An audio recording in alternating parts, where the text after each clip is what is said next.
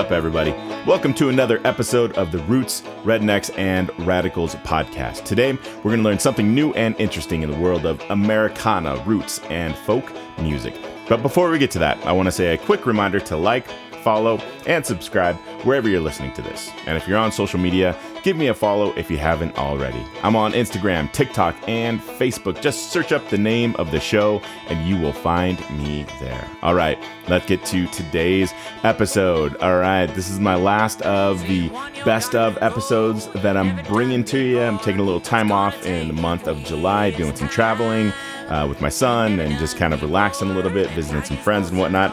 And so I wanted to take a little break. So this episode is an interview I did a while back, and it is with one of the most unique artists out there, Amigo the Devil. You kind of put him in the folk punk kind of category, but he's one of those artists that's really hard to categorize because his music is just his own, and his lyrics are interesting and funny and quirky and dark and weird. And just the music is interesting and strange, and I love it. It's great stuff. And we had a really fun conversation. This was during the lockdown when he had an album coming out, and we had a good conversation. So here you go. I hope you dig it.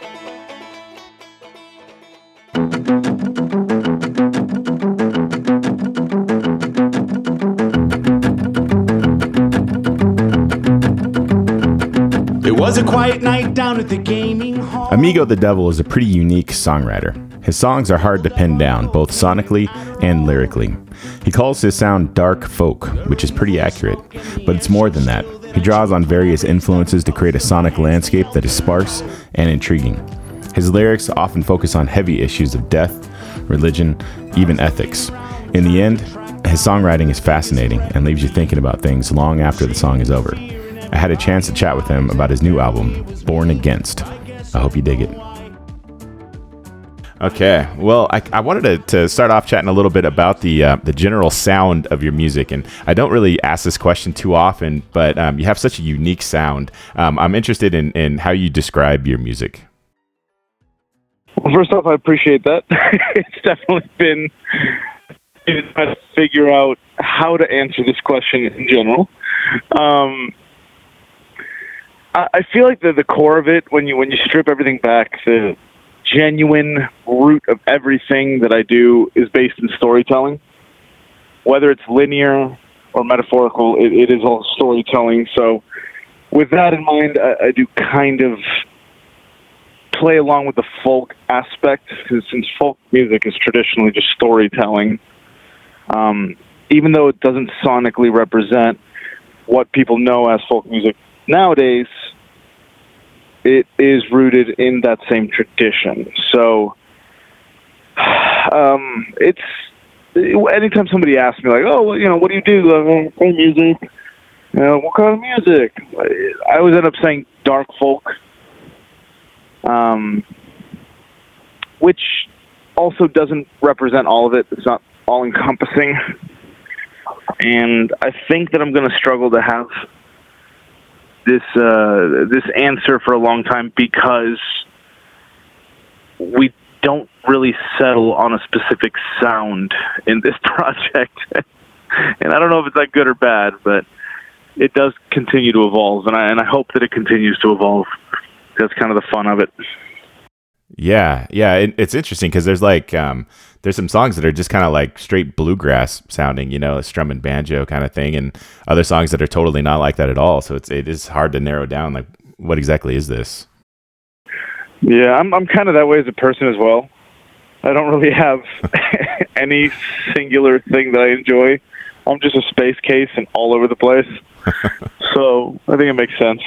Yeah, I appreciate that. I like that kind of stuff. It's funny. There is a genre that that is out there for a definition. Murder ballads are a thing, but not many people know what that means. So using that as a phrase, it would be kind of confusing as well.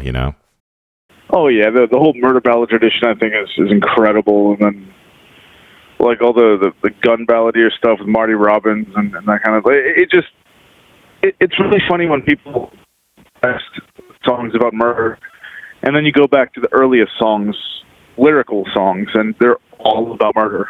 Mm-hmm. It's like Yeah. Just the oldest tradition in lyrical music is is people dying or sick or miserable or upset. Yeah. So why not carry that on? Yeah. Yeah. I feel like people were making songs about stuff they were struggling with, and they were writing songs about that. But then also the opposite end of that, then there was like the gospel expression and like the church, and it was like pie in the sky kind of a deal. So it's like they're dealing with it in two different ways, trying to wrestle with this really dark stuff they're going through. Which, I guess you got to have that nice faith to balance everything out. Right. So I was interested. There's an artist that I have heard of, and your sound reminded me of him a little bit. He calls himself the Voodoo Organist. Are you familiar with him at all? I'm not. Voodoo Organist. His stuff's still out there. I used to be in a punk band, and we played the show in Reno years, like 15, 20 years ago. And he was playing at the same place, and we kind of opened for him. He has such a unique. The keyboard stuff kind of reminded me of it, and so I was just throwing that out there, wondering. I gotta check that out. Well, the song "Murder at the Bingo Hall" was an interesting tune to me. I was wondering if you could tell us a little bit about that song. Yeah, it's so funny. I struggled to write that song for a long time because I had the concept and I had this crime story in mind and how I wanted to write it. And then when I sat down to actually write it, like it worked how I had pictured it in my head, but it was too obvious. Like it was just way too easy and obvious. And I don't like making things easy for myself because I'm generally a dumb person. So I was like, all right, let's just take this all back, scrap it, start over. And it ended up just being a song not about murder at all. And it made me way happier because it's almost like the whole song became a joke within itself for me. Or obviously, if anybody listened to the previous content, they would expect, murder, death, darkness, whatever. And I was like, nah, let's just write a song about somebody who's just killing it at the bingo hall. That's it. And when we were recording it, I did want it to sound very spastic and aggressive, maybe not aggressive, but very, very chase-like, very anxious. And it was fun. It was really, really fun to get that one done. Yeah, that's great. It's like a bunch of the songs have a twist in them, which is what I find so appealing. Like you're listening, you're like, oh, where's this going? Then it kind of there's a little juke and a jive. And that one, the sound of it sounds way more ominous than what it turns out being. And I love that. I thought that was fantastic. I was very nervous about releasing that one. Why is that? I wasn't sure how much gore and guts people were expecting in the actual song, and whether they were going to be disappointed or if they were going to appreciate the slight, the humor in it, essentially. And everybody was very kind about it, so I'm grateful. So, I'm kind of interesting in the songwriting process because when I listen to the songs and look at the lyrics, you seem, and you kind of alluded to this earlier too, that it's almost like being an author. It's very character driven, and they feel like small vignettes out of a book. So I'm kind of interested in your songwriting process. I feel like it has definitely.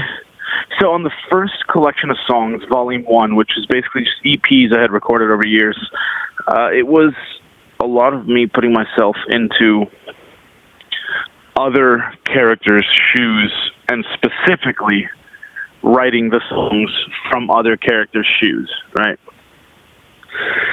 Which was very interesting to just, to pretend to be somebody else, and how would they feel, how would they say this?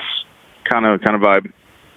On Everything Is Fine, I think I wanted to shift it to a much more personal perspective, and I injected a lot more of just myself and my experiences and my feelings, how I would say it, how I would feel into it. Born Against was the first time that I realized that I can inject myself into things while still being in a different character's emotive state. So it's almost like the first two records kind of met in the middle, and I'm still writing songs from fictional characters essentially, but how I would experience being in their position, which I think made it a lot easier to be much more emotive on the recordings. Yeah, "Quiet as a Rat" is an interesting song that's kind of in that you're dealing with all these topics of different characters. You're also dealing with ethics and God and religion, and then also the title of the album is embedded in there, "Born Against" as well. That song's pretty heavy. It's got a lot of stuff going on in it. Yeah, it's really funny. Sonically, we tried to build the biggest sound we could with the least amount of instrumentation. So most of the songs only have, I think, most of them have 3 instruments-ish. Some, have a fourth, a little additional, but "Quiet as a Rat" is one of those that it is literally, so it's a tuba, the guitar, there's little trumpet frills in the little hooks. And then the percussion, but aside from that, there's nothing else. And it's kind of nuts how big of a sound "Quiet as a Rat" has for essentially minimal instrumentation. It was like a finger-picking kind of tune on the guitar, and it was very slow, and it was, I think, like 7 minutes long. Right. And to be honest, it didn't make sense for me. I kind of played it through, and we were working on it. And at home, it was nice because I had all the time in the world. At home, nothing matters. And then when we got into the studio, I was like, this doesn't do anything for the song. It's just verbal vomit at this point. And so I cut the song down quite a bit lyrically, and I picked the verses that actually mattered for the storyline, and we cut off all the excess fat. Just trimmed it down, and I think it's a much heavier song emotionally now because of that. There's no fluff. What is your influence as far as because I think there are embedded in the lyrics are these the topics of ethics and religion and stuff like that. But what are some of your inspirations from maybe books, or like where does that come from? Do you read philosophy? Are you a big avid reader?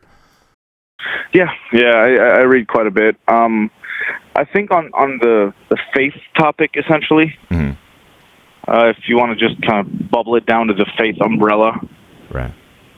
That is a lot more of a personal questioning more than anything, not so much literary. Gotcha. Influence. If I'm reading, it's a lot more of like, Cormac McCarthy kind of stuff. Okay. But I'm too easily influenced by things. Like, I'm the person that peer pressure exists for. I'm just the easiest person to influence in the world. So right. I realized early on with philosophy and deeper topics that actually matter, it doesn't matter what I read. I'm like, oh, shit, that makes sense. Like, that's the one. I get it. Yeah, that makes sense. Yeah, I took a philosophy class in college, and I felt the same. Every author I'd read, I felt like, oh, he got it totally figured out. And then I'd read another one. It's just too easy. Well, what made me think of it was I'm rewatching Lost, the television series, and there's a character in there they named after a philosopher who ended up being one of my favorite philosophers, Jeremy Bentham, and he's the founder of utilitarianism. And the song that song "Quiet as a Rat" especially, and then one other one just reminded me of that philosophy. It was kind of right in there with that. I hate to say it because of TV. I actually watch a lot of TV. I never saw Lost. That's the one show that slipped away. Oh, wow. And by the time I finally sat down, it was already 700 seasons in, Right. and I was overwhelmed. So I was like, I don't know if I can do this now. so I'm just waiting. I'm waiting. I'm gonna watch it because it's clearly an amazing show. Everyone loves it. Cool. Well, I like the song "Drop for Every Hour" as well. I thought it had a good twist in it because you don't know where the character's coming from at first. And I was wondering if you could tell us about that song a little bit. So, I wanted to write a song about. So on every album, I've included a song or two, sometimes more, about a true crime story, essentially, whether it's a serial killer or a cult, whatever it is, some sort of true crime element. And I always wanted to write a song about Albert Fish, who is not a serial killer, but very interesting story in terms of the elements surrounding it. My only problem with it was there were children involved who were harmed, and I don't like anything related to children being harmed, right? Mm-hmm. It's a big, just no for me. Right. So, as interesting as the story was, I couldn't really find an angle to sing it from without just being upset about it and being annoyed by it. And finally, I was like, okay, what if we sing the song from the perspective of the father of Grace Budd, mm-hmm. who's the victim the letter was written about. And instead of the police coming and arresting Fish and all that, what if the father goes and kidnaps the dude and, gets his revenge essentially on Albert Fish himself? Mm-hmm. I was like, I could do that. And so it became that kind of revenge-ish song. Then the song right after it, Better Ways to Fry a Fish, is kind of like the follow-up little appendage of just a little more detail of the first song. Right. And that's about as deep as I can go without giving away all the little knicks-knacks. Well, the other song that really nailed me was "Letter from Death Row." I mean, I got weepy at the end of that one listening to it. That was initially going to be one of the songs that got cut from the record. No real reason. It just I couldn't find a place for it in the actual record. And Small Stone was initially supposed to be the last song on the record. So when we were kind of doing the track listing, I was like, I literally can't fit Letter from Death Row anywhere. Let's just B-side it or scrap it, whatever. And then finally, the more I listened to it, I was like, you know what? Let's make this weird. Let's put Small Stone first, and then Letter from Death Row fit at the end, just as this kind of like non-closure, but somehow still closure kind of vibe. Yeah, it's a good bookend to the record. I'm glad you agree, because that's another one of those things that I was doubting for a little bit. That happens. Well, hey, man, the pandemic has been strange for everybody, and shows are slowly starting to open up now. But I'm interested in what your plans are for the rest of the year. Do you have any shows planned for the summer or fall? I'm hoping that we can start announcing shows for the fall. Okay. And to be honest, it seems like we're on a very good trajectory to actually get shows going in a safe manner again and towards the fall. So I miss playing shows so much. I was sitting there at home the other day, and I was just like, I will never complain about a heckler again, I promise. Do you get to play this area very much? We do. It was ending up in Reno. Okay. Reno's awesome. Kind of the closest I can think of. I know we've done, not necessarily in that area, but Elko. Oh, yeah. That's about 4 hours from there, but yeah. Yeah. Where'd you? I think Reno's the closest. Where'd you play in Elko? Silver Dollar. Oh, okay. Interesting. I go out there. I mean, it was years ago, but right. I go out there in the wintertime. They have the National Cowboy Poetry Gathering, and it's an interesting deal they put on out there. Everyone keeps telling me how amazing it is. If you like the cowboy poetry thing, yeah, if you like Marty Robbins stuff, I think you'd dig it out there. It's fascinating. Oh yeah, I'll try to. If they do it this year, I'll try to make it out. Cool, man. Well, that's all the questions I had for you. If people want to buy your music and merch and support you and all that, what's the best place they should look? So all the DSPs, all the regular Spotify's, Apple Music, all of those things. We have stuff on there. The merch itself, if you go to amigothedevil.com, that's kind of the best place to find our official merch. And then all the regular downloadable things. If you prefer, brick and mortar, just go to your record store and ask them for the record. And hopefully we get some out to them. All right, man. Well, I appreciate you connecting with me today and chatting about the album. I love it. I think it's a good piece of work. All right. Thank you so much for your time. I appreciate it. Thanks to Amigo the Devil for chatting with me about these songs. Make sure to check out his music wherever you stream it. And visit his site, buy some merch. And thanks for tuning in. I'll catch you next time.